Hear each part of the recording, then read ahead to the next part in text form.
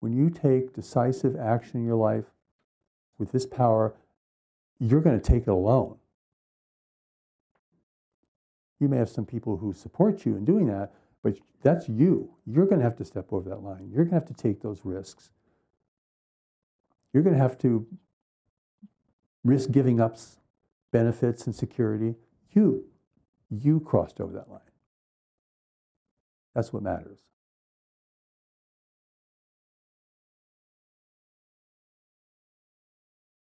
Oh. So we go back to the mountain image of, we have to get out of the trees sufficiently that we begin to have some vision.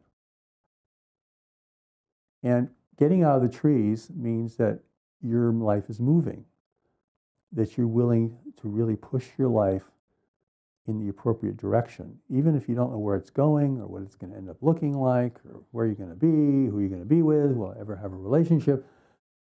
No, you're just going to move.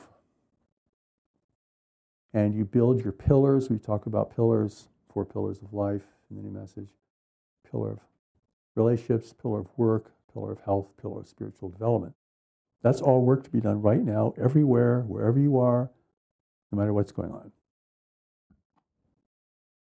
So you want to build strength, build stability, build self-determination, build courage. These are things are not innate within you. You have to build them.